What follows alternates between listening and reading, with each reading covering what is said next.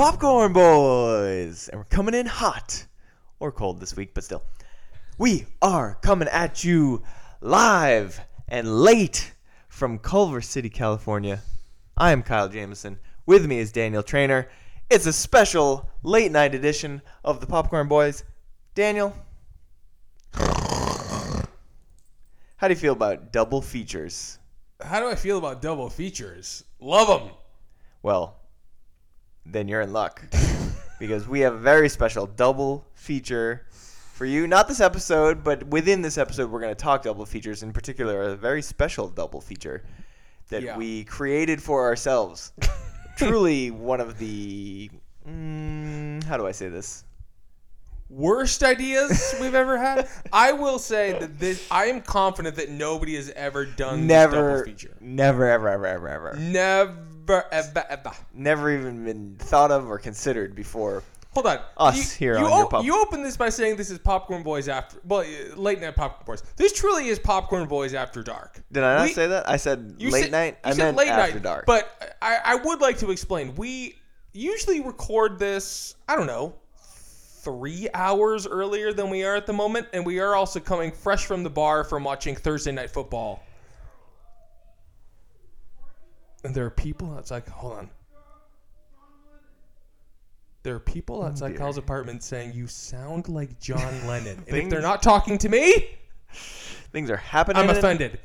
This is what happens. This is what happens when you record a podcast at nearly 10 it's just p.m. Chaos There's just neighbors outside. Who knows? It's anarchy out here, Kyle. Look, we watched Thursday Night Football. What a the Washington football team prevailed. What a game. Over the New York Football Giants. Wow. But look, the listeners are ready. They've been itching for this episode. So let's give them what they're asking for. Let's do it. With our complimentary box office recap. Yeah. You don't have to pay for this one this week. This week. Maybe sometime. We should get people to pay for these box office recaps, honestly. Not a bad idea. I mean, this analysis doesn't come cheap. So, not a lot actually happened at the box office this week. They won't pay for this one. The only new movie on our lists was Malignant, which we'll kind of just spooky. We'll kind of just skip past what happened with Malignant. Sitting at a little over $5 million. This is my 19th pick, the 38th overall in the draft. So we weren't expecting big things. Maybe hoping for a little sleeper hit. It was not a sleeper hit. It was just a sleep.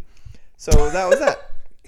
Shang-Chi was number one at the box office again. It's now up to $152 million. Thank you. The current standings, we are sitting at you're just under $100 million up on me. You're at $836 million. I'm at $739 million. Wow. So you have nearly $100 million lead. Of course, we all know that's going to evaporate once Sing 2 comes out. But that's that. What is evaporation? What is evaporation? Can you explain evaporation? It's when water becomes gas. Gas? Yeah. But how? It evaporates. But isn't this like... Don't we spend like a week on this in science class? Everyone's like, okay, now you're going to learn about evaporation. Why? Oh, God. I did not expect to have to bring you back to 7th grade science class, but here we go. Hey, you want to know a fun Water story? Oh, go on. Is the rare thing in nature that changes quite aggressively based on temperature. It becomes snow, yeah. So in a certain temperature range, it's a liquid. But here's what I'm asking. If you lower the temperature, it becomes a solid. Why do I care? Ice. Why do I leave high school knowing what photosynthesis is, but not knowing how to do my taxes? Photosynthesis is more important than your taxes. Photosynthesis is the powerhouse of the cell. No, that's mitochondria? Mitochondria. Photosynthesis is... I don't care. Keeps us breathing, baby.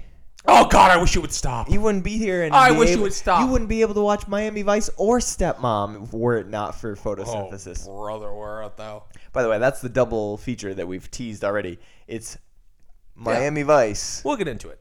And Stepmom. It's a great movie trade-off of 2021. That's what people are calling it. Unbelievable. All right, so that's your box office recap. We're not going to dwell on it this week. We'll have more for you next week when... Yeah, I'm killing you, so I understand why you want to breeze by it. Dear Evan Hansen. Evan Almighty? Dear Evan Hansen. Oh, no, wait, that's not even next week. That's like a week plus from now. Yeah. This weekend, nothing comes out. Oh, Cry Macho, but that wasn't on either of our teams. Cry Macho, get off my lawn if you cry Macho. All right, so since there's not much of a box office recap this week, yes, sir, we're going to pivot to a little segment we like to call, what the heck is winning Best Picture? Because that's the big question on everybody's mind. It is September 16th as we record here. The first wave of fall awards season film festivals have come out.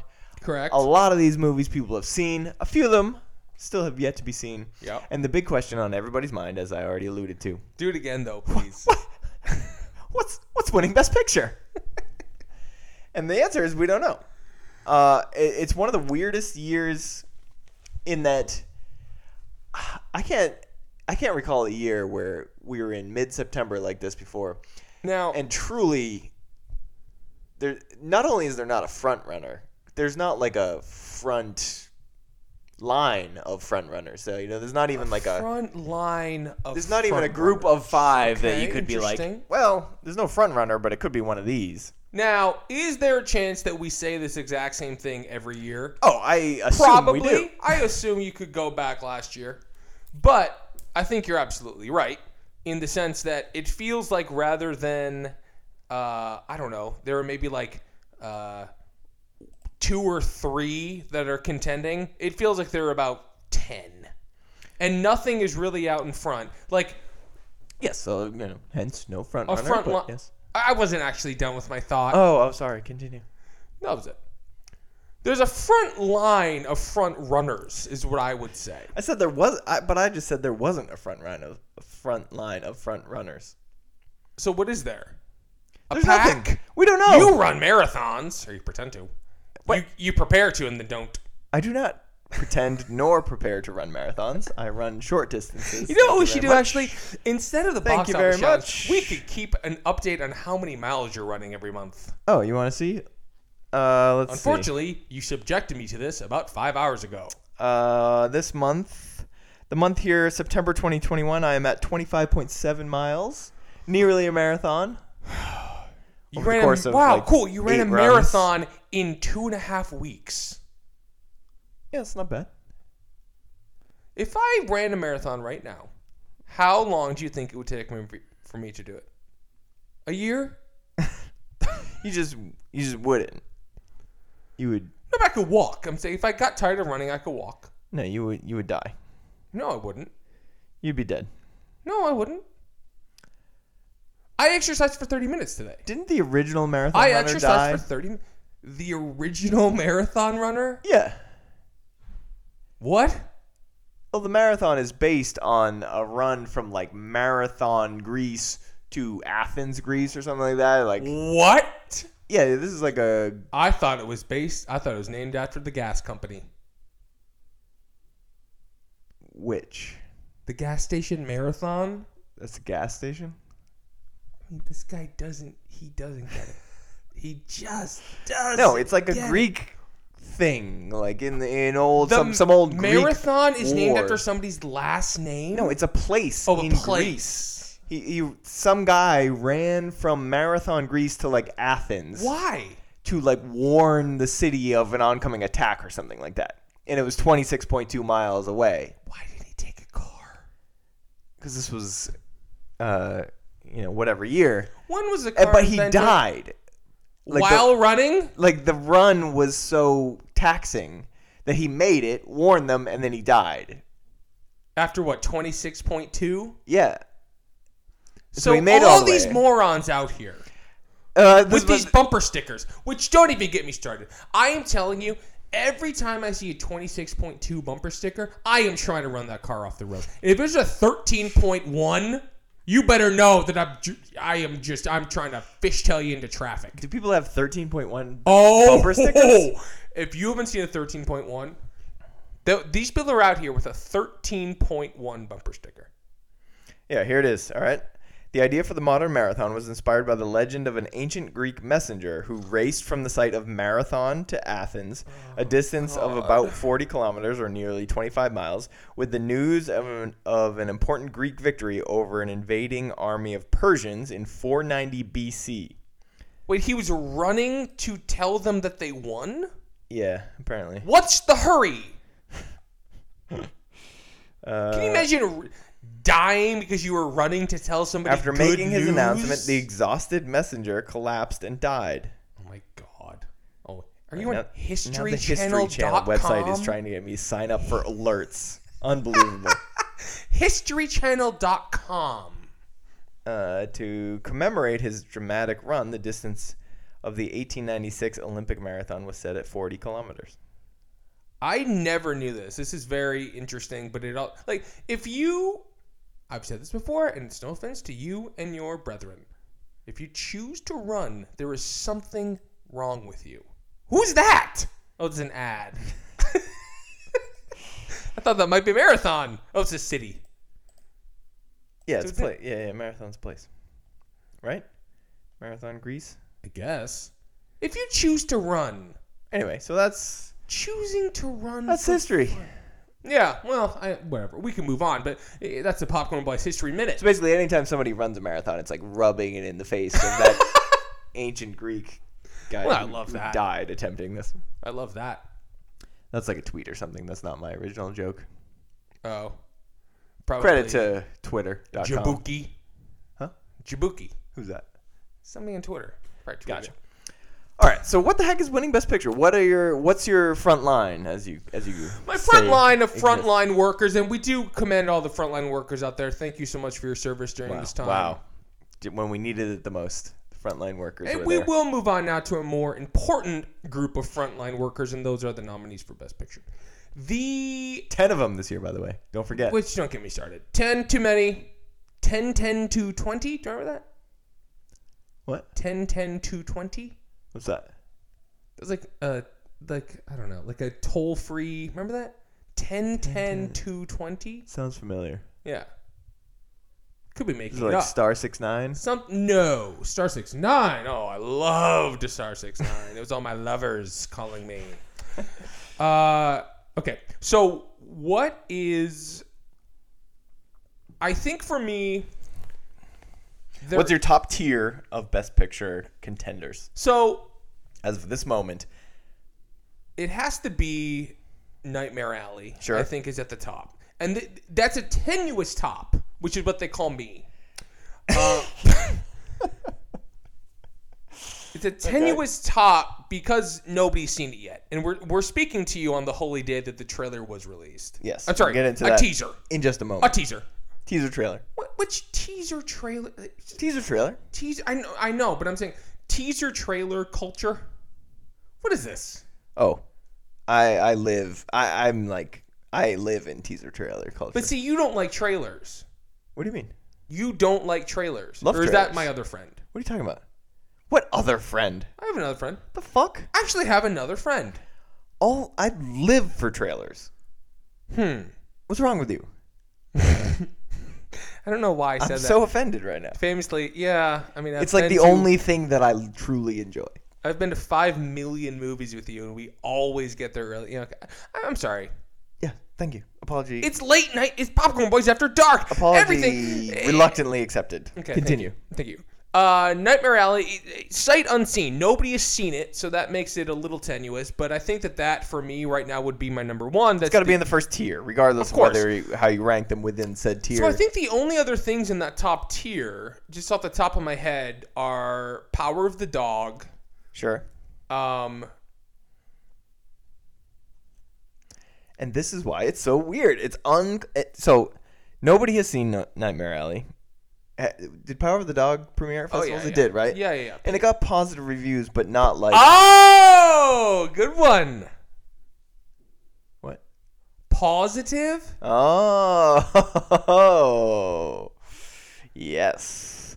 And it got positive reviews, but not the type of reviews that seem to springboard it to a Best Picture win. Well... Now, certainly... It's not even that. We would expect it to be among the nominees, but... Right. It didn't become the front runner when it came out. Sure, but it never really was going to be. That's not I don't know. Power of the Dog's not really a Best Picture winner. Right. But it's in the mix. Yes, but that's what's so weird about this year is that. Yeah. So the only other ones at the top of my head that I would maybe consider putting in that tier would be The Tragedy of Macbeth, Sure. a movie that nobody has seen yet. Right. And that's really, is that it? So shout out to our friends over at Awards Watch. Here's Sure. They haven't put out their September list yet, but here's their as of August top 10 Best Picture. Sure, and contenders these things ranked. change wildly by the day, And but especially yes. in a month like this when sure. a lot of them premiered. But Power of the Dog, Nightmare Alley were their top 2. House of Gucci, That's which not winning Best Picture. right, it's Dune, which has premiered and is Dune is not winning, very clearly not winning Best But Picture. this is what happens, right? It's like in this weird festival season, it feels like maybe more so than ever we are sort of losing contenders more than we're gaining. right. So like Dune, But in a weird year like this, where we're back to full 10 nominees, like oh sure. we're gonna be scraping. Well, I don't know. Is there gonna be passion for some of these at 6, 7, 8, 9, 10? I think so. I mean, Okay. yeah, I think so. All right, so Dune we mentioned, The Tragedy of Macbeth we mentioned, Belfast number 6. That could Just I don't. that could have something. I don't think that's premiered yet, right? It has. Oh, it did. It did. At TIFF. Someplace. Yeah. West Side Story, which no one's seen yet. That's not winning Best Picture. I mean, that trailer. We'll talk about trailers, but like that's not winning Best Picture. King Richard. I was gonna say, I almost put King Richard in that top tier, which is sort of an insane thing to say. Positive reaction. I get it. Because it had a positive racket action. So let's dive into that. That was a backhanded positive compliment. See that? There you go. Yeah, I know that was the joke. Okay. Okay. But that premiered at Telluride. Yeah, and it's like that movie. This is the Richard Williams, the father of Serena and Venus. This is coming out and like, it's one of these things that comes out and has the benefit of maybe the expectations being a bit lower. So when it exceeds them, even by a minimum amount, people are sort of like, oh, it was actually pretty good. Right. And that kind of, it feels like a very crowd pleasing, like Will Smith, I think is like kind of far and away the best actor front runner at the moment. I think that makes sense. So that I would pencil in for a nomination almost assuredly. Does that feel like a movie that's going to win Best Picture? No. Yeah, no. It's shaky. But again, this is a year where nothing really, at the moment anyway, feels like it's going to win Best Picture. Yeah. So all these shaky contenders maybe get elevated to a higher level than you would think of them as. Sure. Just some other ones I want to shout out that are on this kind of extended list here. Cry Macho. No. Come On. It's not winning Best Picture. There's some deeper cuts like the French Dispatch. No. Last Night in Soho. No. The Last Duel. No. The Lost Daughter. No. Wait, what? Something has to win. Well, why haven't we talked about a movie we were talking about earlier this evening? Where is this on the list?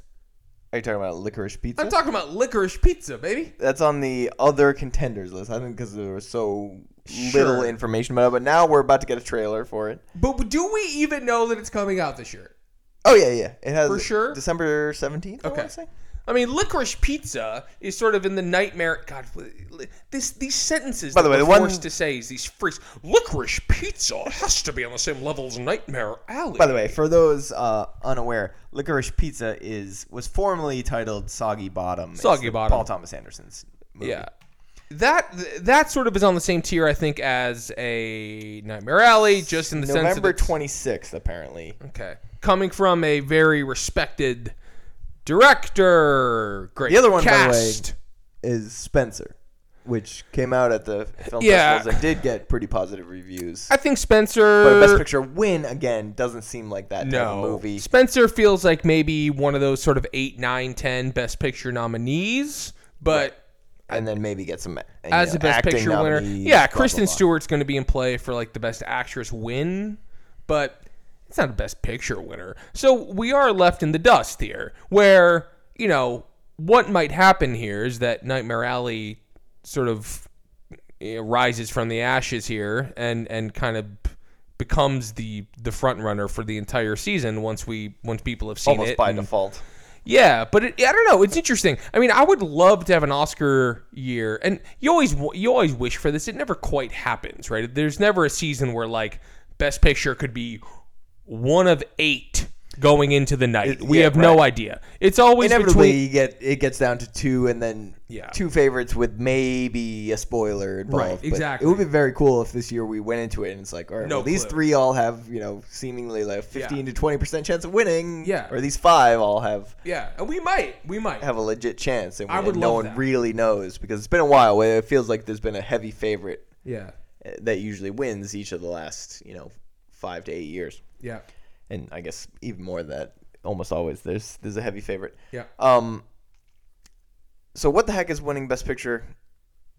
Should we go on record? Should we go on record right here on September, where are we, 16th, and make a pick right now that we can look back on? Sure. I mean, we also are we both gonna say we're both gonna say the same thing? Are we?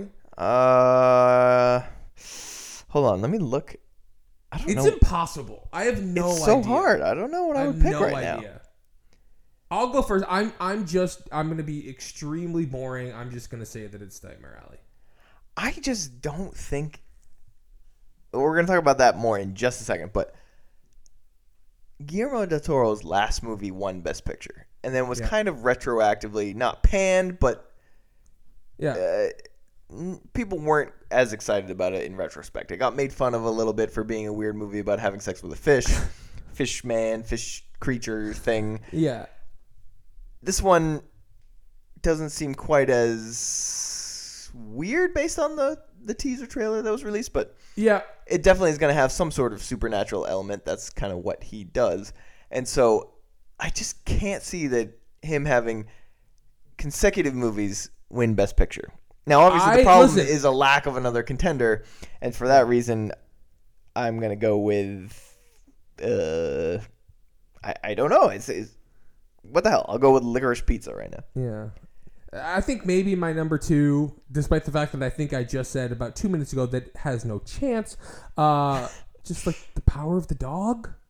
Right, like what? There's a narrative there with like Jane Campion, the female director, like I just don't know. It's a bizarre year. Then that's a what bizarre makes it fun. crop. It is, yeah, of course. And I will say too, like, I'm excited about all of these movies. Like oh yeah, I mean, this podcast is about to really just kick into high gear. If you thought things weren't popping off before, baby. I mean, look at it. Eventually, we're in a bit of a we've gone through August. We're now through the first half of September. Sure, this is the slow period. Hence us talking about Miami Vice. Yeah.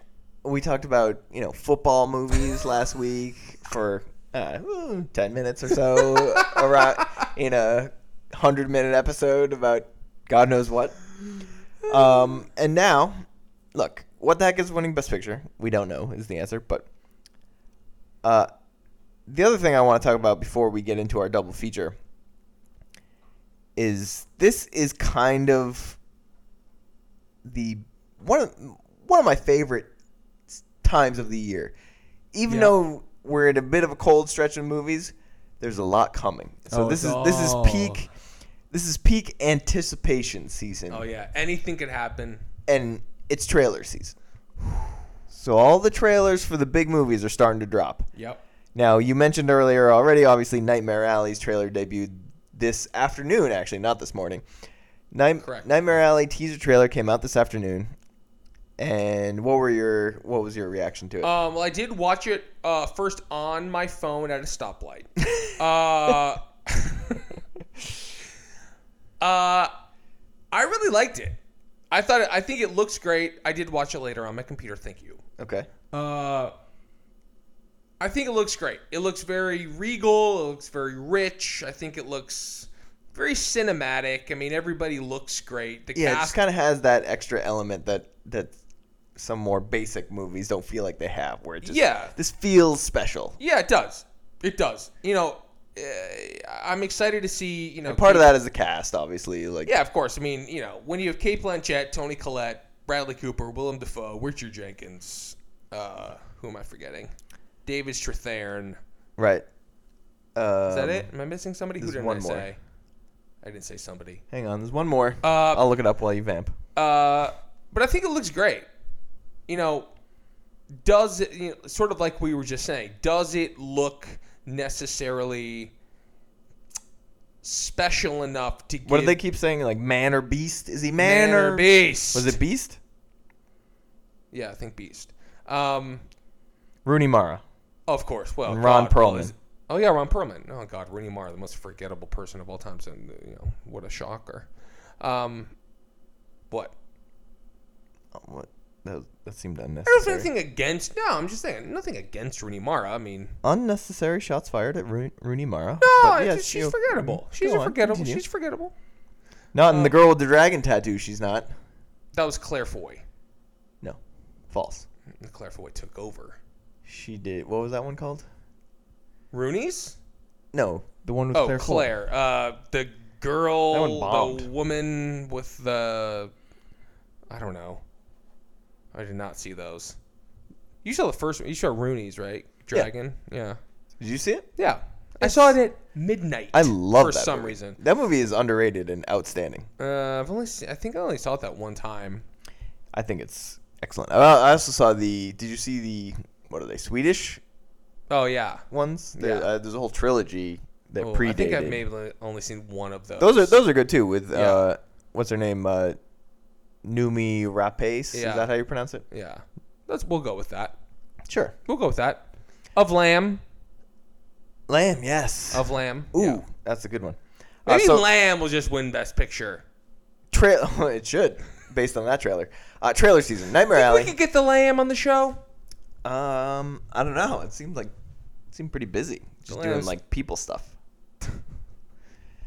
I kind of thought the same thing. Nightmare Alley trailer is like, this just felt special. Kate Blanchett looks great. Bradley Cooper's doing stuff. It's phenomenal imagery. Tony. The narration in the trailer gave me a little bit of a pause. I think it was Willem Dafoe, right? Yeah. I was slightly like, But, yeah. I mean, I'm 10 out of 10 excited to see this movie. Of course. Yeah, me too. So the other kind of newsy trailer these days is, of course, the aforementioned Licorice Pizza. Now, the trailer has Where is it? It has not dropped wide yet, but it's dropped short. It has dropped short. I'm cutting that. You're what? I'm cutting that. Oh. Well, you don't really cut things that you say you're going to cut anymore, so... Good point. Yeah, good point. But now it is a lot of kind of small theaters. The trailer is premiering in front of random movies that they're playing. And so people are starting to see the Licorice Pizza trailer. People are starting to see the Licorice Pizza. It's kind of wild. Like, trailers usually just drop and people see it and get excited, but this one just has like such a secrecy to it, and part of it was the title change, and was that a real title change? Yeah. And then all of a sudden it's like there were rumors that this played in front of this random movie in London, and, and there's this insane buzz around the trailer for this movie and I love it because I buy into trailer culture. Look at you. I mean, trailer culture is these are my people. What exactly is trailer culture? You just like trailers? Yeah, I love trailers and just like the idea of getting overly excited when they drop. Oh, yeah. And now I tend to I'll watch a trailer, like I'll seek out a trailer and watch it twice. Because I don't want to be the one who goes through like frame by frame and tries to like figure stuff out. No. But I'll watch it once right when it comes out and just get like a a visceral reaction, and then Yeah. maybe later in the day, a few hours later, watch it again and just kind of like Feel it out. feel it a Yeah, little bit. sure. You gotta feel. But I'm not gonna pause. I'm not gonna like, oh, what's that in the background? Do Is people that do that? Is that gonna be the? Oh yeah, there's a whole like culture around that. This is particularly for like superhero movie trailers where it's like, oh, that could be this person. Maybe they're making a God. cameo appearance, and you're like, ugh, who cares? But yeah, I mean, I'm 2 and out, and then You're 2 and out. yeah, 2 views and out. Oh, 2 views and out. I'll watch the trailer twice, Got and it. then I'm done. Except for when I, of Except course, when you see it 17 I see it times in the theater. in the theater. Yeah, of course. Yeah, of course. Those don't count. Okay. And then I get excited all over again because usually like it's been like a month Oh, since to see I a trailer on a big screen? oh You kidding me? and then like TV commercials, those don't count either. Ugh, God. But basically, I wanted to ask what trailers that have come out for upcoming movies still Yeah. have you most excited for their release based on the actual quality of the trailer itself or the excitement around the For the trailer trailer. itself? It's a great question. I mean, Nightmare Alley, of course. Like Power of the Dog trailer got me pretty excited. A movie that I'll go in the opposite direction. A trailer that got me even less excited about the movie is West Side Story, which I just don't care about at all. That trailer was very dull. It's like I don't understand why it's happening. I don't either. Just watch the original. Yeah. We gotta watch this one. These freaks. Like, what are they gonna do? Make a better version? It just feels odd. It's really weird, and it's almost like too clean. Yeah, This exactly. trailer is like this super polished. It looks version. like the Prom, and I think I've said that before on this podcast. Like the Netflix movie, The Prom. I'm having deja vu to be like, what the hell is The Prom? No, James Corden. Ariana DeBose, who is in both. So maybe that's just like the. I didn't realize Ariana DeBose, who was in The Prom, which came out this year, a movie about famously The Prom, is 30 years old. Huh. I like that. Okay. Shout out to older people still going to prom.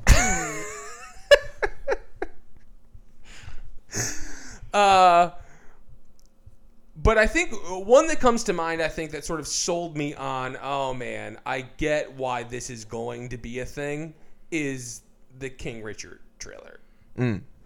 It's a really solid trailer for a movie that I think is going to be a crowd-pleasing thing. It's going to be on HBO Max, so that'll be interesting to see if people actually go see it in theaters. But regardless, that feels like a movie that's going to be seen, and I think the trailer does a really good job of just sort of exploiting that. Yeah. You know, it just looks, it hits all the right notes. All right, I have a few that I want to hit here. First, Yeah. Not in particular that this trailer is that great, but to me it's just hilarious because we've been seeing it for so long now. But No Time to Die. Oh my God. This trailer came.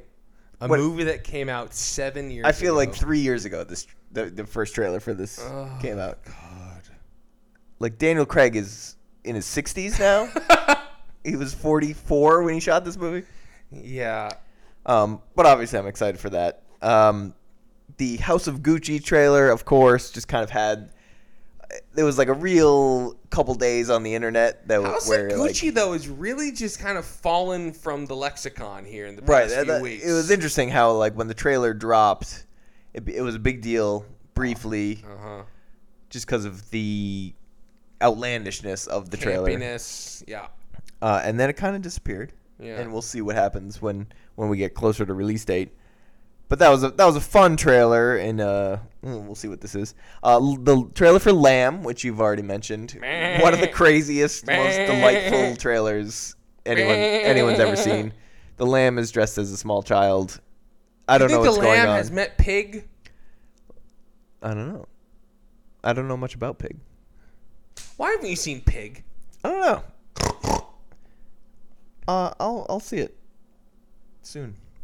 You'll see it soon. All right, and then there's two trailers that got me. I think these are number 1 and 2 on my list of fall movies this year where the trailer itself got me significantly more excited to see it than I was pre-trailer. Okay.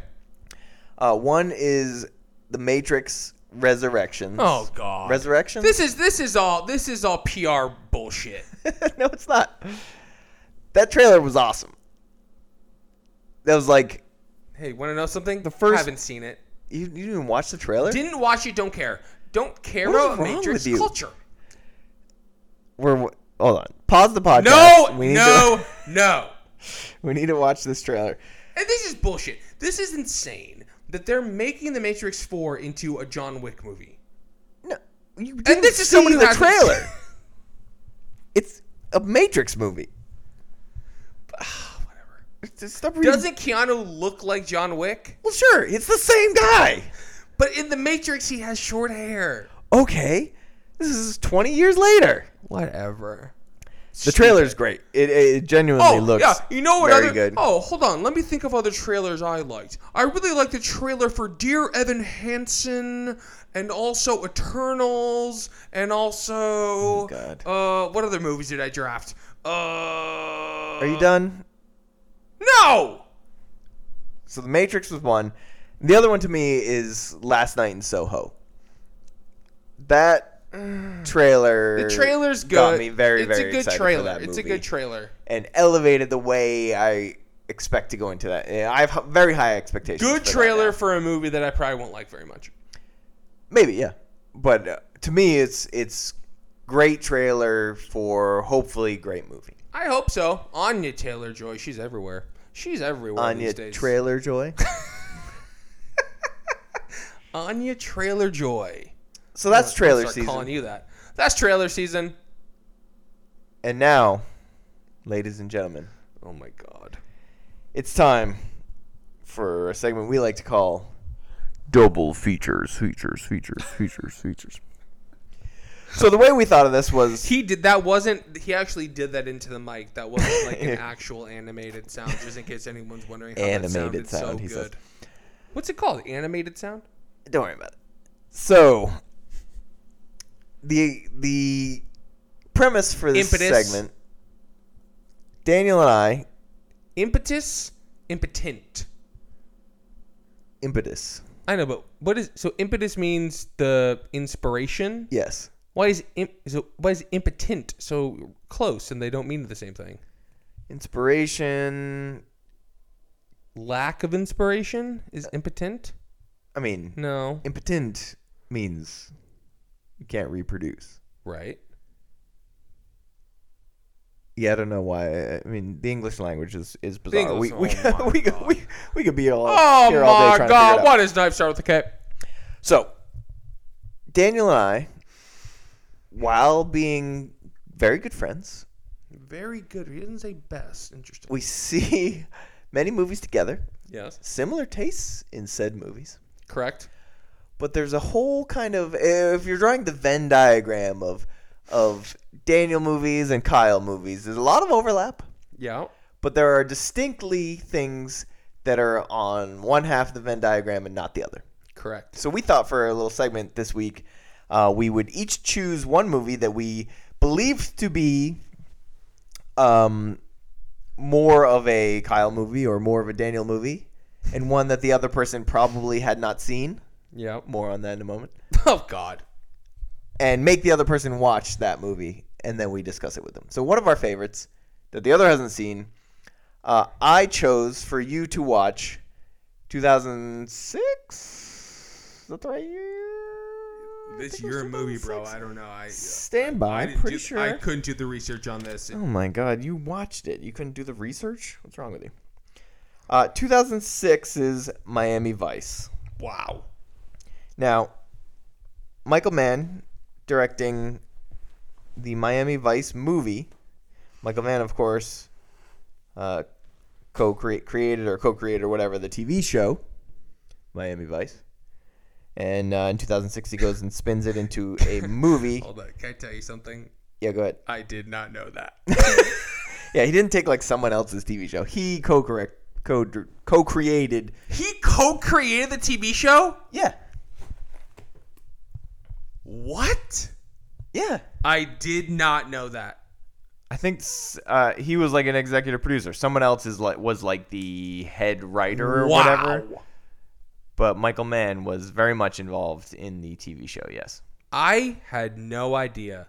That answers a lot of my questions. Well, namely, why did they make this? Created by Anthony Yurkovich and produced by Michael Mann for NBC. Wow. Basically, the two of them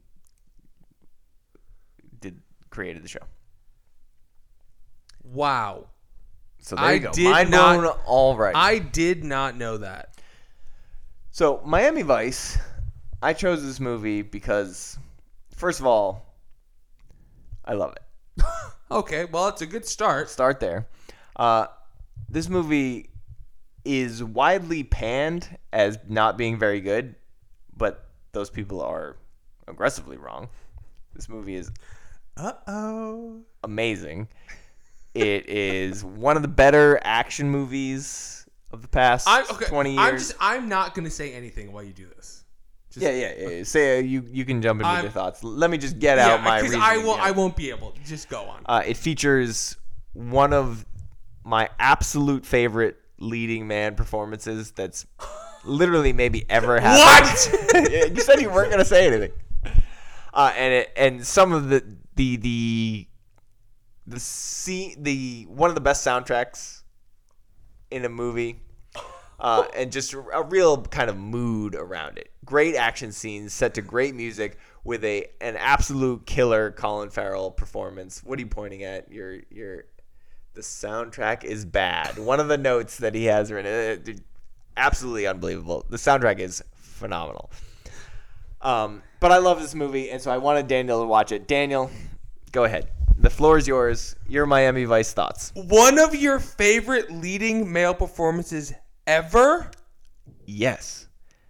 Colin Farrell in this movie is out of his goddamn mind in the best way possible. And I mean, literally, he's out of his mind. He's done many interviews since this movie where he talked about how basically right after this movie wrapped, he went to rehab and he doesn't remember shooting it. Well, that explains it. Why it's so awesome. One of your favorite leading performances ever is Colin Farrell in 2006's Miami Vice. Yes. He's on a 1,000 out of 10 at every moment.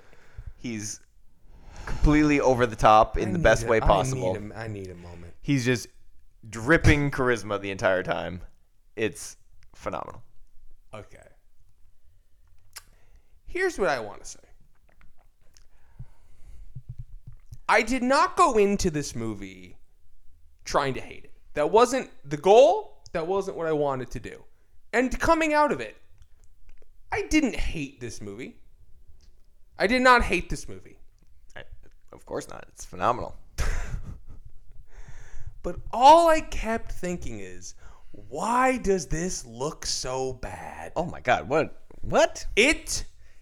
Miami Vice looks like a student film. And the performances in it are not much better. An unbelievable first two takes out of the gate. Colin Farrell in this movie does nothing for me. They're trying to paint him as this like heartthrob Lothario. Yeah. He's not attractive in this movie. I mean, I'm sorry. I don't mean to talk about. I mean, I listen. Look, in my opinion, is what I'm saying. In my opinion, he's not attractive, but not at one moment to look at him and think, ooh la la. You're just wrong. The long hair, Colin Farrell with long great. hair. No, it's great. No. Colin Farrell in, let's say, I'm into it. Phone Booth. I saw that in theaters. Do you remember who he brought to the premiere? Who Colin Farrell brought to the premiere of Phone Booth? Why would his date? No. Britney Spears. Really? Of course. Oh. Look that up. No. Like I say, of course, look it up. So I think this is This movie, I think, represents an interesting, like you were saying, area where I just have a really difficult time getting engaged. That Kyle, he looks like a dog. He looks like a German Shepherd. Just fantastic stuff. Come on. He's joking about It's amazing. It's one of the... Look, if I could choose to look the way that anyone looks in any movie ever... You guys stop right now. That's on the Mount Rushmore. Who else is on that list? Brad Pitt in Troy. No. You think Colin Farrell in this movie looks better than Brad Pitt in Troy? Oh, of course. Brad Pitt. I am going to throw this microphone out the window. Brad Pitt in Troy is not even on Brad Pitt's own Mount Rushmore of the best he's ever looked in a movie. Okay, let's do that one. Brad Pitt in Troy. Thelma and Louise. Yeah, Fight Club. How many? Although the short hair in Fight Club. Now here's a question. Why do you like long hair so much? I don't. But the buzzed hair isn't Brad Pitt's best look. The buzzed head look. That's all I'm saying. Brad Pitt has great but the short mid-length. Look at us, hair. Just two dudes talking about Fight Club. God, I hate us. Brad Pitt. So the problem is Fight Club. His hair's too short. Troy's hair's too long. Brad Pitt looks best when his hair is neither of those. But in Fight Club, it's the short. He has the short. Okay, but it's like frosted tips. It's very 1999, which makes sense. Now here's a question for you: how many heads are on Mount Rushmore? 4. Is this a real question? Can you name the 4 presidents on Mount Rushmore? Please don't do that to me. Go ahead. Clinton. Yes. Hillary. Washington. Correct. Roosevelt. Which one? Franklin D. Incorrect. Well, that leaves one. Roosevelt, I mean. That does leave one Roosevelt. Teddy, correct. So you got 2 out of the 4. Oh. We might have to cut this. Oh, boy. Do you really not know this? I don't. I mean, one of them is very obvious. Trump? Yeah. And the other I'm going to confirm on my phone right now. Yes, Lincoln is... And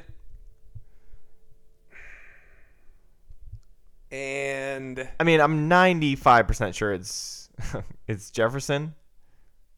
So I'm looking it up right now to confirm. that old slave owner? Yeah. Who is on Mount Rushmore? At what point did people... It's Washington, Jefferson, Teddy Roosevelt, and Lincoln. Okay. Well, that was one of the more humiliating 2 minutes of my life. He guessed Franklin Delano Roosevelt as his second guess for Mount Rushmore. Unbelievable. Haven't you even been to South Dakota? I was in South Dakota.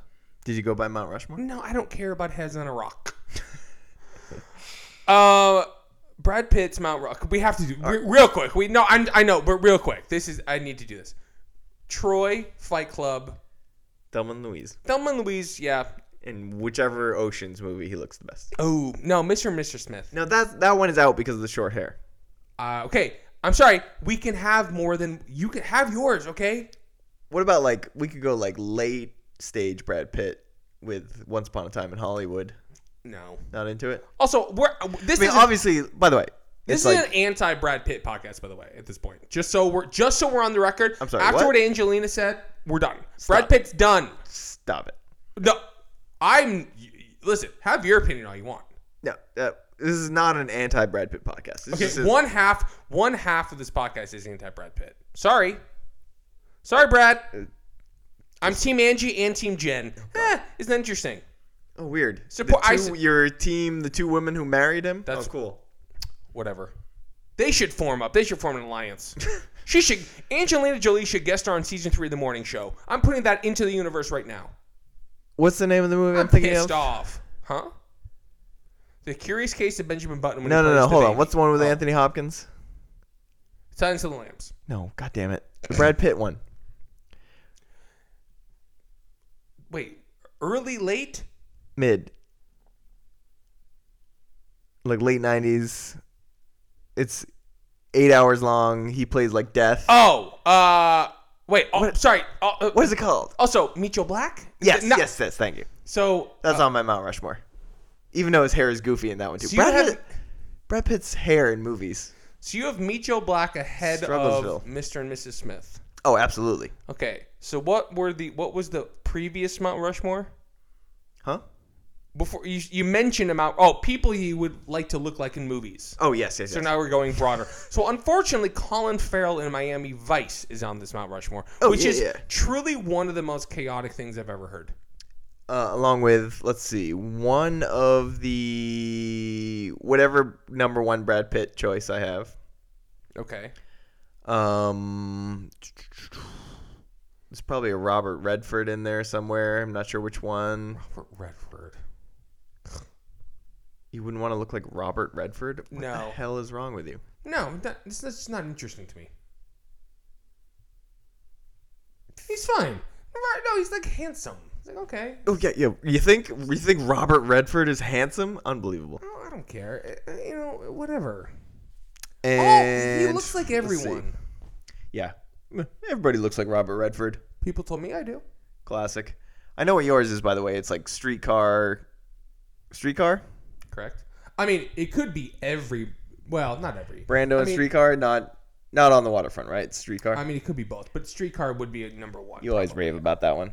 Yeah. Hello. Have you seen him? Hello. Oh, hello. I impregnated Olivia Munn. Oh, hello. What's another good one? Jude Law and Talented Mr. Ripley. That's a good one.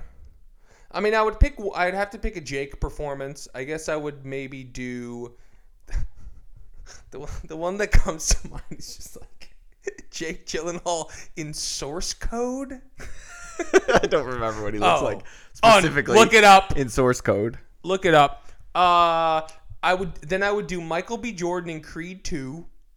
Yeah, that's a good one. Creed 2? Yeah. Over Creed 1. Creed 2. And then maybe just like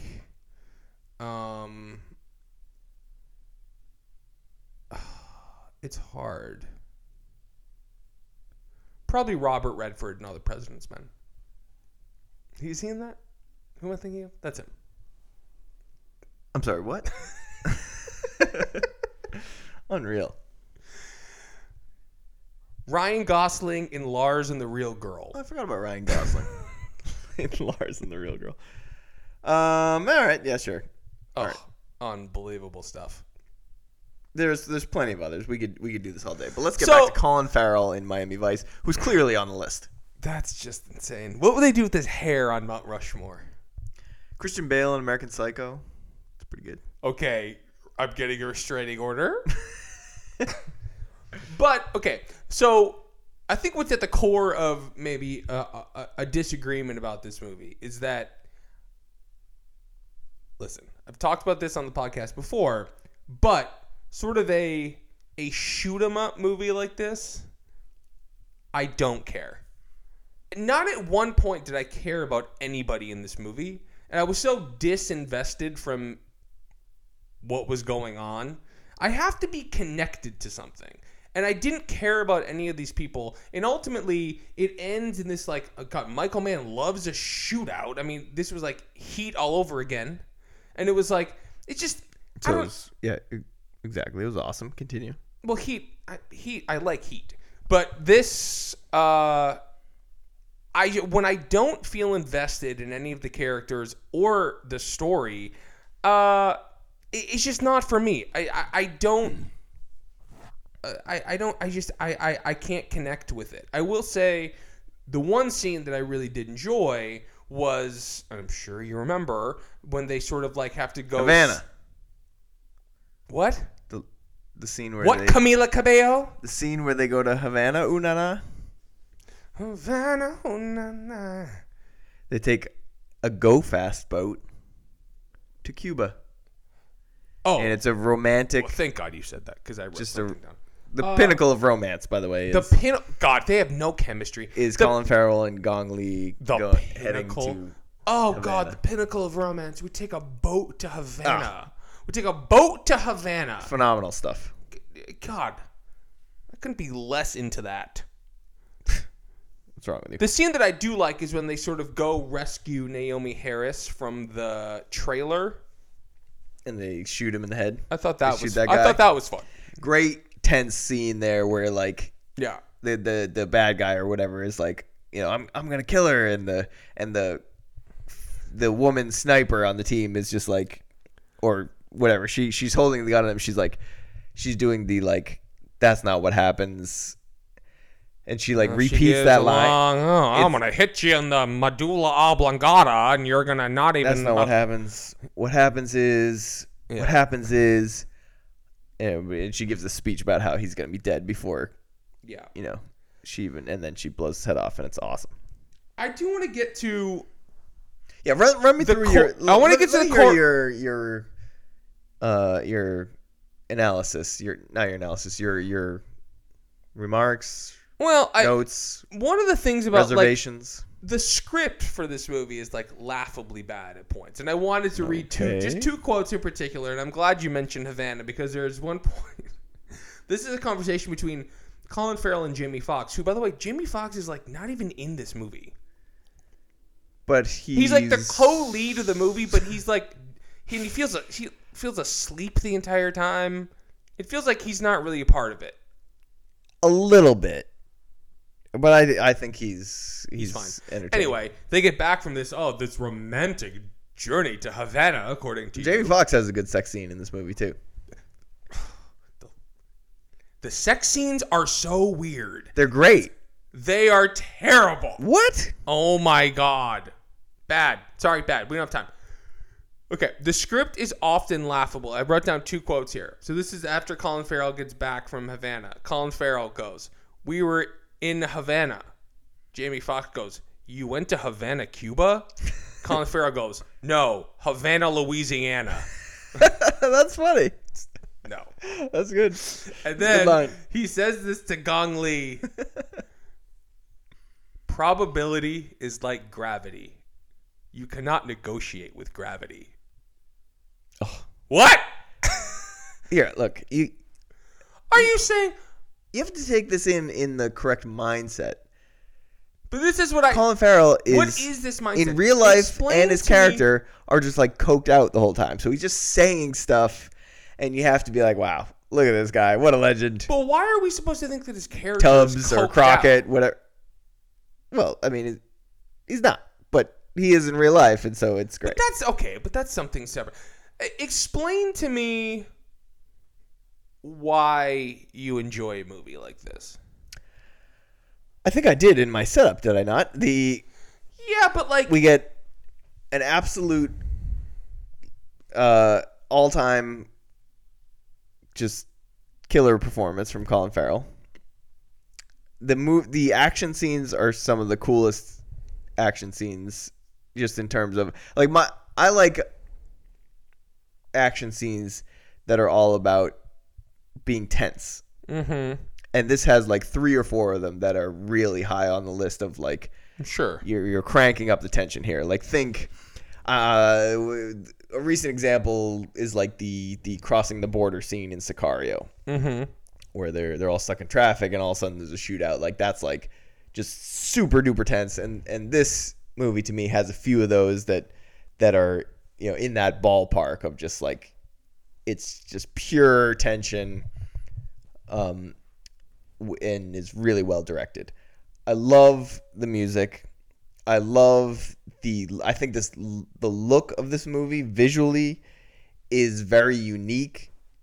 It's shot digitally in a time where most people were still shooting on film, so it's kind of one of the early like all digital movies. He was kind of an innovator in shooting digital cameras, and I just want to be in Miami on a go fast boat, like taking a lover to Cuba. What's phenomenal. Taking a lover to Cuba on a go fast boat. What could be better than that? But see, I think that exactly sums it up because that's my nightmare. So I get it. It's your thing. Yeah, it's great. Yeah. Now, let's transition into my thing. Oh boy. Cancer. Specifically, powerhouse actresses dying of it. Okay.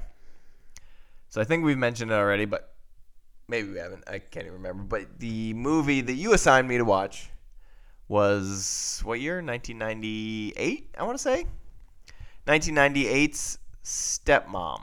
Starring Julia Roberts and Susan Sarandon. And I didn't realize this until we were sort of... And Ed Harris. Okay. I would actually like to focus on the women for a moment. Sorry.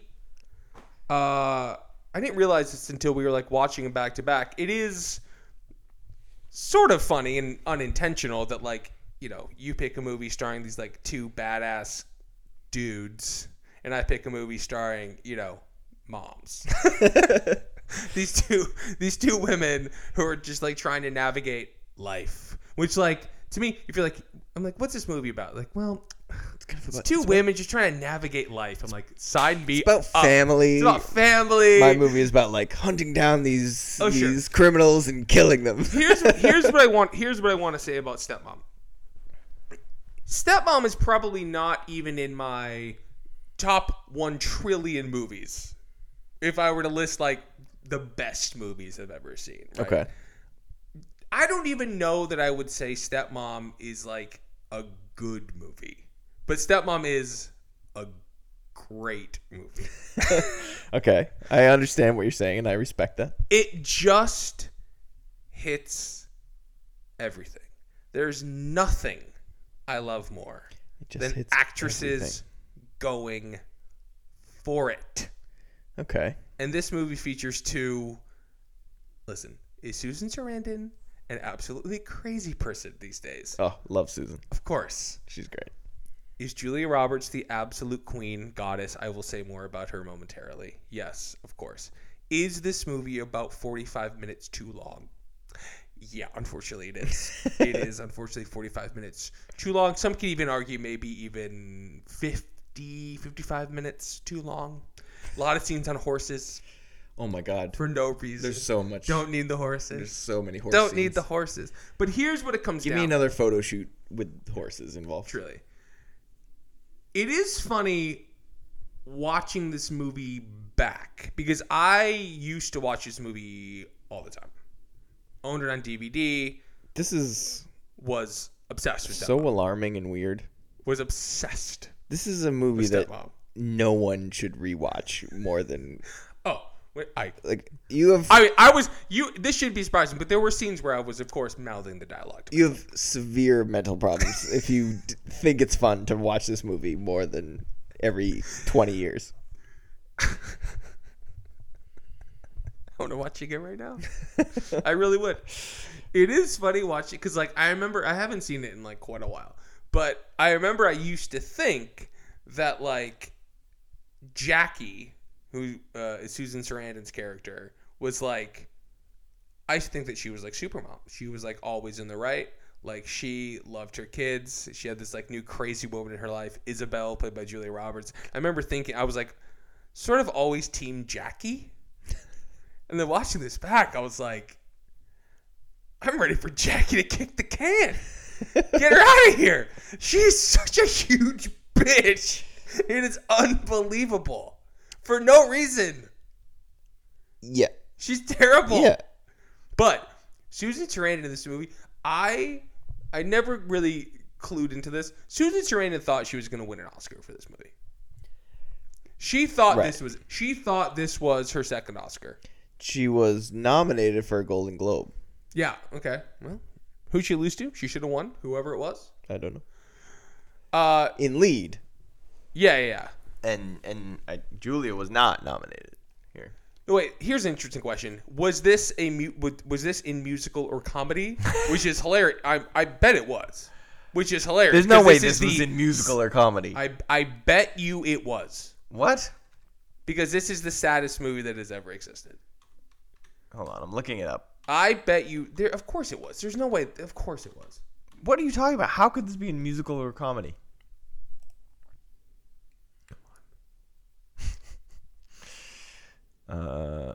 Wait. Are you in the right year? No, I'm definitely not in the right year. Hold on. January 99. Here we are. Drama. Damn it. She lost to Cate Blanchett for Elizabeth.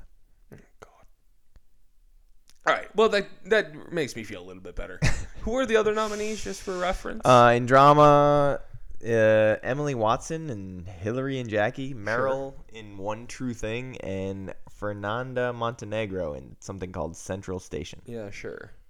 The musical or comedy actresses: Gwyneth in Shakespeare in Love, Cameron Diaz in Something About Mary, Christina Ricci in The Opposite of Sex, Meg Ryan in You've Got Mail, and Jane Horrocks in Little Voice. Wow. What a fun year. What a lineup. I'm going to miss the Globes. Rest in peace, HFPA. This is a fun year. Sleep well. What is Little Voice? Oh God, he's going to be... Michael Caine won the Globe for Little Voice. Anyway, continue. So, listen. This movie is so emotionally manipulative, and it makes me feel like a dunce for buying into all of these beats.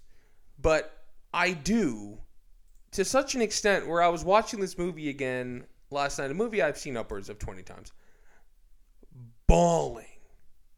Just bawling my eyes out multiple times. Multiple scenes. For anyone who may be unfamiliar with the plot of this movie, Susan Sarandon and Ed Harris have 2 kids. They have since divorced, and Ed Harris is now dating Julia Roberts. So Julia Roberts is becoming the titular stepmom he proposes in the movie.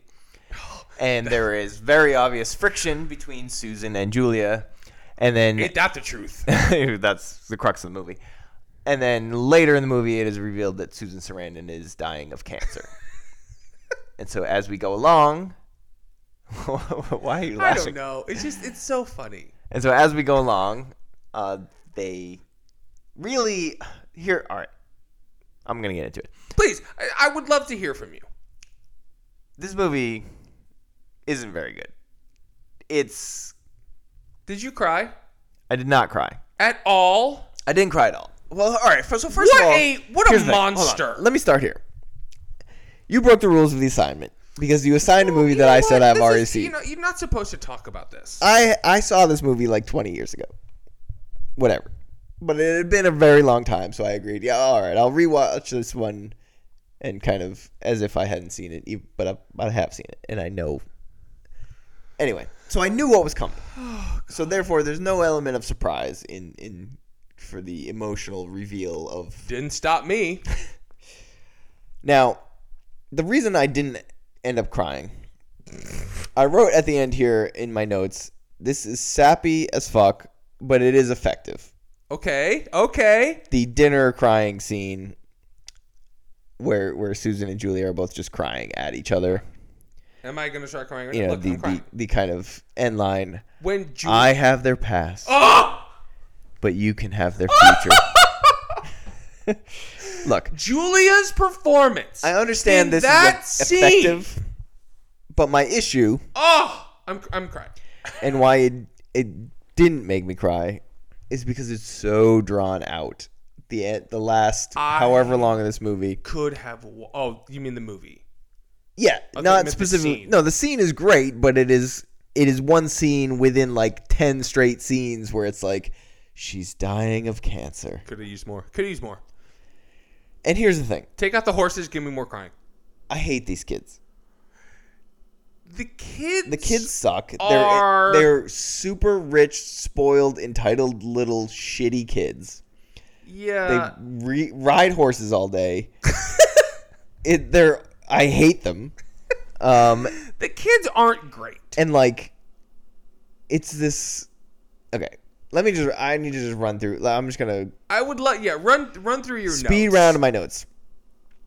This movie absolutely inexplicably starts with a radio DJ giving like voiceover at the beginning of the movie. It makes absolutely no sense. We never hear from the DJ again. The movie opens for no reason with a radio DJ, and Under Pressure by David Bowie and Queen playing for also absolutely no reason. Sure. My next note, 3 minutes in, John Williams did the score for this. This was me recognizing John Williams by ear and then looking it up and confirming. 100% fact. The next thing in my notes, are these the kids from Mrs. Doubtfire? The kids are like this from the exact same mold of Mrs. Doubtfire. Yeah. And then I looked it up and didn't realize until then that it's the same director. Yeah. Chris Columbus, not the Italian explorer / genocide artist. Add him to the list. Brad Pitt, Christopher Columbus. Which one? Both. No, I would never shit on the man who made this masterpiece. But the boat guy, yeah, he's dead to me. The boat guy. The boat guy. And you mean the guy who's discovered America? Oh, here we go. The Nina, the Pinta, the Santa Maria? Why do I know that and I can't do my taxes? Why can't you do your taxes? They're not that hard. It's just no one ever taught me. And TurboTax, I don't remember my password. You have to have a PIN. My next note, Julia Roberts does not seem even remotely like a professional photographer the way she's taking these pictures. She's holding her hand on the camera in a weird way instead of like a nice photographer way. Yeah. I don't buy it for a second that she's this like talented photographer. Fair enough. Hey, a sexual harassment joke. Julia says to her boss, "You hired me even though I didn't sleep with you," and we're supposed to have a good laugh with it. One of the most killer and so there are two just dagger lines. One from Susan Sarandon, "You don't understand, you don't have kids." Oh. To Julia, whew, harsh. And then another one later from the daughter, "You're not my mother." Julia responds with, "Thank God for that." And thank God for that. Just an epic line. Unbelievable. Ed Harris having a scene with the two children. One of the worst 5 minutes of my entire life. Well, oh, God, they're in like Central Park. It's so cheesy. I hate the kids. Ed Harris. I don't really understand what's going like. Well, like what's going on with Ed Harris in this movie? What do you mean? So, God, that is such an easy scene to cut. Like they needed to cut. I know. A movie like this being over 2 hours is just absurd. Unacceptable. It's absurd. But what is going on with Ed Harris? Yeah, like you say what you mean. He's not hot enough. I guess I'm asking: is Ed Harris attractive? He needs more hair, but yeah, he's very great voice. Certainly, he's great. I love Ed Harris. But like when I'm looking at the scenes with Julia Roberts and Ed Harris, I'm not really buying that they're a couple. I don't really understand what the attraction to Ed Harris is if you're this beautiful, stunning, successful, and apparently successful photographer, which I don't buy for a second, in Julia Roberts. Yeah, there's a little disconnect there. Okay. I laughed pretty hard when Julia Roberts gets the kids a puppy. Oh. She's like, "They don't like me. I'm going to get them a golden retriever puppy," which fantastic move. I mean, I'm allergic. Literally nothing better than a golden retriever puppy on Earth. But me. my next note is truly insane kids schedule. Like there's a moment where Julia shows up like an hour late to something because normally on Tuesday she shows up at 7:30, but Susan Sarandon then rattles off this like preposterous yes, usually it's 7:30 on Tuesdays, but and it's all every fifth Tuesday it's at 6:30 and because it's all on Post-its on the fridge. Just awful. This movie really taught me how your life could just turn into absolute shit back just some 20 years ago. Oh, you lose one Post-it, it's all. Oh, literally happens in the movie. Literally have a note in here. The Post-it flies out the window when she has directions to the birthday party or something awful. The idea that your entire day could be ruined by a Post-it flying out the window. It's insane. Julia Roberts is flying down the freeway trying to read a map. It's unbelievable. And it's like, I'm sorry, what? How? Figure out where you're going before you get in the car. Well, print out MapQuest. I mean, do we have a printer? You got to print out the MapQuest. You got to print out the MapQuest. You can't be looking at the map with a Post-it in your hand. Unbelievable. Awful. And then she calls Simon & Schuster in a random house. It's like she has a meeting with the editor. I need to ask her an address. All right. Just insane. Yeah, insane. What was going on in 1998? Can you imagine being alive? I mean, I suppose I can since I was. But next note. LOL, they lost. My eye itching so much. Are you noticing this? You're crying. I'm not. Well, I was, but now my eye is like burning up. Sorry, just go on. I'm just itching Relax. incessantly. Please stop. No, I can't stop. It itches so bad. Next note. LOL, they lost the stupid son during the photo shoot. Like, Julia takes the kids to Central Park and has a photo shoot, and she's just taking truly awful pictures of Rapunzel for some reason. And one of the kids falls asleep, and then the son goes off with the golden retriever puppy. Yeah. Whose fault is that? And ends up at the police station. It's the daughter's fault. I don't even care. Is it like, he's awful. Anyway. Benjamin's kind of cute. He's annoying, but, you know.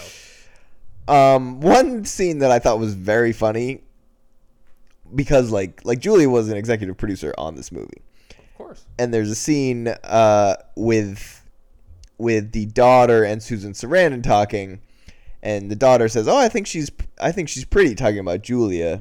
Yeah. And Susan Sarandon responds, "Yeah, if you like big teeth." I know. And I was like, "Oh my God, Julia let this line go through the movie." I know. It was a nice, like, it was good. A good. I laughed out loud. It was like, wow. We love to know fun. that Julia can laugh at herself. Next note. This is the worst proposal scene I've absolutely ever seen in a movie. If somebody ever what in the hell is happening in this proposal scene? To wake me up and propose to me in bed. What is he doing? I would never speak to them again. Eventually, the ring is on like a string. I don't even. Thread. I was like, this is awful. And also, he like brings up his first wife during the proposal. He's like, the first time I got married, I didn't know what I was doing. Shut up.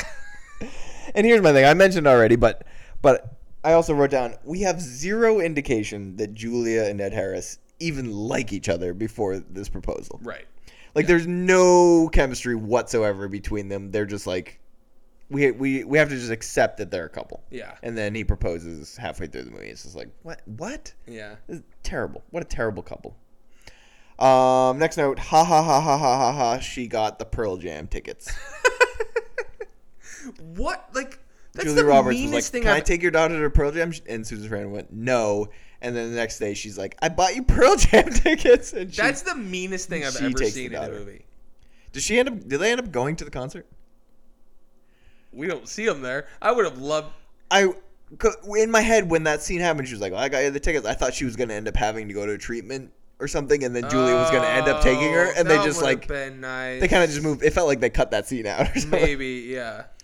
Next note, great foliage in this soccer scene. There's 25 minutes of this movie that's literally just like an advertisement for upstate New York fall foliage. It looks like a Cialis commercial. Do you know what it's like? And also, do you know what I love in, like, maybe I just haven't been to a youth soccer game in a while, but in every youth soccer game in the movie, all the parents are shouting maniacally, "Run, go!" And like all this stuff. It's like, you go to soccer and there's like sitting there like, this is so boring. Youth soccer is insane. It's kind of great. I've been to a bunch of my nephew's games, and are people yelling? Kind of, yeah. Okay. And there's a lot of foliage now that I think about it. Okay, fair enough. This checks out. This is a realistic scene. Okay, well, glad we have an expert on our hands. Although when the kid falls off the swing set and they run across the field to like... I was like, please don't run across the field. They just run right across the field. I know, They're insane. in the middle of the game. Yeah, unbelievable. You're going to hurt one of these other kids. I know. Because your stupid friend fell off a swing set. Stupid friend? Stupid son fell off a swing set. He's fine. He broke his arm. The fall Who cares? didn't look that bad. Also, what an idiot. He just lets go and falls off. I'm so out on whatever his name is. Benjamin. Terrible. We love Benjamin. Another just savage line. This one is from the daughter to Ed Harris. Ed Harris goes, "You do not run out on your mother." And the daughter goes, "No, that's your job." You know what? Jenna Malone is great in this movie. She actually is pretty good. She's really good. Yeah. Yeah. And the last note I have here, other than the dinner crying scene, is sappy, and then the really drawing this out, which I already mentioned. What in the hell kind of surprise is this? They get back to the house, and there's like 20 black and white cardboard cutouts of the kids just spread around the living room. This is the worst surprise anyone has ever given. Just awful. And Susan Sarandon's like, "Oh my God, look at these." She never even thanks Julia. She's like, oh, cool. But They're like, this was her idea. And she's like, what the hell? No, do you know what is so funny about this? I sort of had the same thought where it was like, this is weird. And it's like, why didn't Julie just like give her like a really nice photo? And Right, so then she's like- on the staircase, moments after Julie has done this like really nice gesture with Right. all these photos, Susan Sarandon, when you think she's gonna come and be like, hey Isabel, like thank you so much, she goes, hey Isabel, I was thinking, could you take our photo? she's like, this is awful. This is whatever this is. Not gonna work. Okay. It's true. It's like, oh wow, just what I wanted. 12 black and white cardboard cutouts of my shitty kids. She's like, spread around the living room. Bitch, I'm about to die. Okay, what am I gonna do with these? Truly awful. Oh my God. Stepmom. We haven't mentioned enough yet, but really, What? I know what you're about to say. We texted about it while you were watching, but from the first second. Oh no, please. Oh God, that's not where I was going. Why not, baby? Ugh, that friggin' song. Ain't No Mountain High Enough plays in this movie not once, not twice, but three times. And every time Could have taken a fourth. Did you? Come on. That scene where they're running around the house saying Ain't No Mountain High Enough, exhilarating. I was more exhilarated in that scene than I was at any point in Miami Vice. Oh. When they're tearing down the things from the bed, and you know that's not what she usually does, but she's letting them go crazy because she has cancer. And they're running around, and they're throwing everything Miami everywhere. Vice, they're riding Go Fast boats. Auto Rock by Mogwai is playing. I don't know what any of those words are. Exhilarating thing. Auto Rock by Mogwives? Mogwai is the band. Auto Rock is the I song. only care about mob wives. But it barely even needs to be mentioned. You've already touched on it. But the way Julia Roberts kind of just pops off the screen and is like so blatantly one of the biggest movie stars ever. We don't talk about every second that you're watching her in this movie is. We don't talk about it enough. We don't talk about it enough. Julia Roberts is the greatest movie star of all time. It is that's not true, but believable. It's clearly Tom Cruise, but continue. Are you just going to find a way to work him in? And actually, there was an opportunity for you to work him in earlier because I texted you, should Tom Cruise have had the Ed Harris role? This movie probably would have been even better if Ed Harris... It's weird. Because you have to cast somebody who is good for both, who sort of like makes sense for both. Right. Tom Cruise wouldn't have made sense with Susan Sarandon. Not That's at the all. issue. I think it works. I don't know. It makes sense to me. Tim Robbins? Yeah. Yeah. Lyle Lovett? Actually, he would make sense for both. Sure. You know? I mean, Ed Harris... Because he could be with Susan. Ed Harris kind of makes sense for both, but I just didn't think he and Julia had any chemistry. I sort of think they did. I don't know. I mean, Julia could have chemistry with a cardboard box. I mean, that's her whole, marriage to Benjamin Bratt. But it was never like... Yeah, never at one point did I look at her and go, oh, she's attracted to Ed Harris. Sure. Yeah. And fair enough. That was... But yeah, listen. I mean, she comes on the screen. She's just unbelievable. 1,000-watt smile. The chemistry, or the charisma of big teeth. Big teeth. She got those big teeth. The charisma her of hair is doing a lot of 90s things in this movie. Yeah, She bangs at one point. And she pulls it off. Hairstyles that wouldn't work on anybody blonde. else. It just all works. She's phenomenal. And she makes the most out of some, the script is, pretty ho-hum at points. But then there's a lot of cheesiness. You get a sense of her talent in so many of these, small little moments. When you, realize, the line of dialogue she was given. And then the way she delivers it. It's like, Jesus Christ. And she doesn't make it look like it's a lot of work. She is our Lord and Savior. Oh, yeah. Absolutely. Well, I can't disagree with you there. I'm glad I made you watch Stepmom.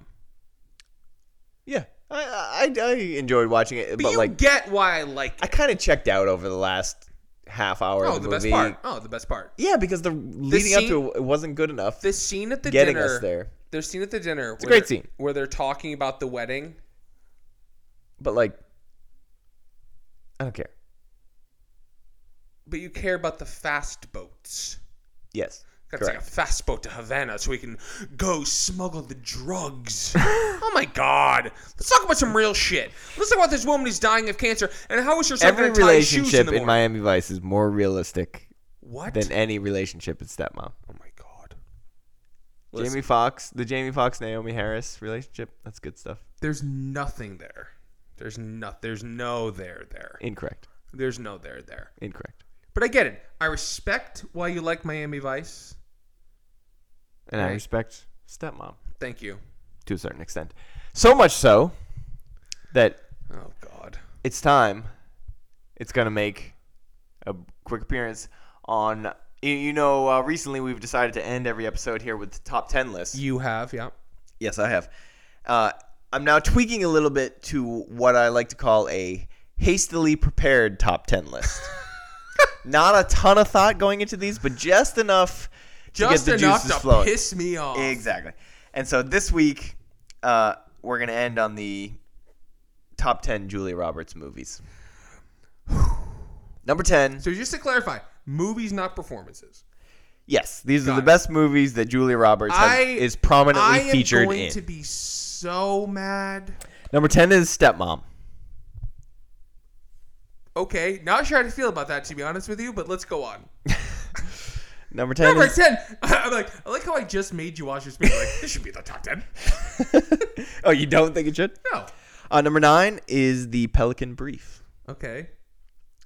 Julie and Denzel. Now, there's some chemistry. Sure. Number 8, Erin Brockovich. Kyle, I knew you were going to do some dumb shit like this. Erin Brockovich 8th. Should it be higher or lower? It should be number 1. That's just ridiculous. What is number? I am so scared about what number 1 is going to be. Number I swear 7. to God, if it starts with the word oceans. Number I'm gonna 7 have a fucking is heart Closer. I really like Closer. I do too. It's a Should good be movie. probably higher. Let's see what what's to come here. Number 6, Conspiracy Theory. Julia and my boy Mel. Conspiracy Theory is excellent. Go on. Number 5, another excellent one, Sleeping with the Enemy. Oh God. Okay, that's fine. Love that movie. It's fine. The bad guy is great. Great mustache. Number 4, Ocean's 11. Slash 12, 13, whatever. Just the Ocean's movies. They only take up one spot. That is just so far too high. But go on. That's ridiculous. It should probably be number 1. Number 3, My Best Friend's Wedding. One of the best. Well, I mean, okay, that's fine. Number 2, Notting Hill. No. Oh, yeah. Listen, I love Notting Hill, but Notting Hill is not better than My Best Friend's Wedding. And number 1, Pretty Woman.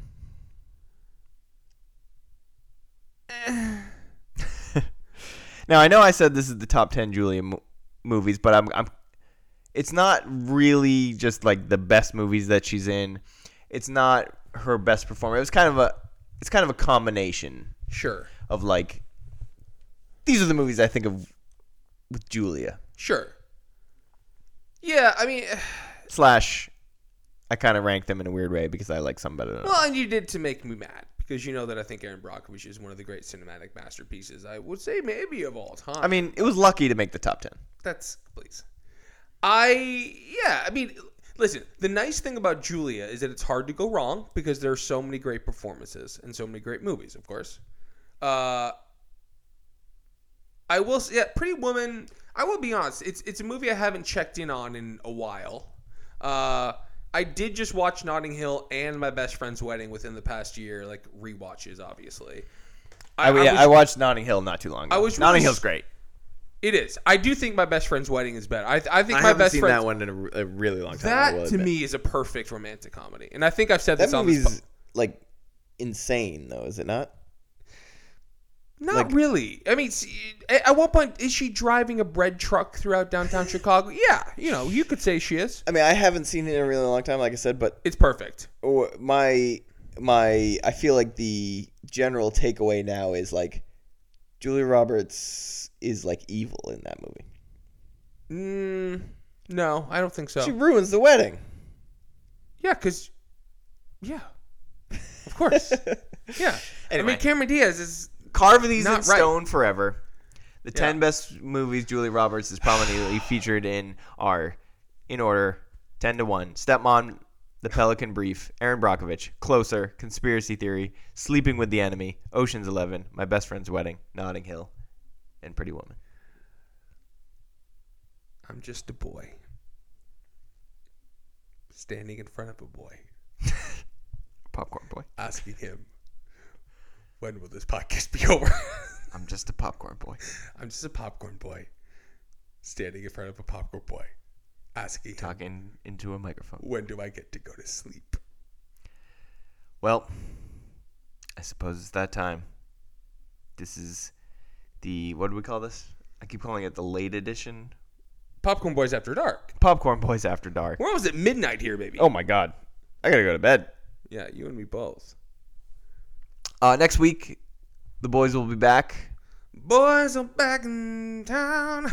with an in-depth analysis of... Any thoughts on Thin Lizzy? Oh. I don't know what comes out this weekend. Cry Macho. We're going to have a big Clint episode for you next week. Please. Absolutely not. I am going to see The Eyes of Tammy Faye this weekend, but we'll have to see. I'll be talking about my girl Jess Chastain next week. Oh, JC. Oh, yeah, of course. She's the only JC I recognize. Put Jessica Chastain up on that cross. That's as good as time as any. Good night, everybody. Ain't no mountain high, Ain't no valley low, ain't no river wide enough, baby.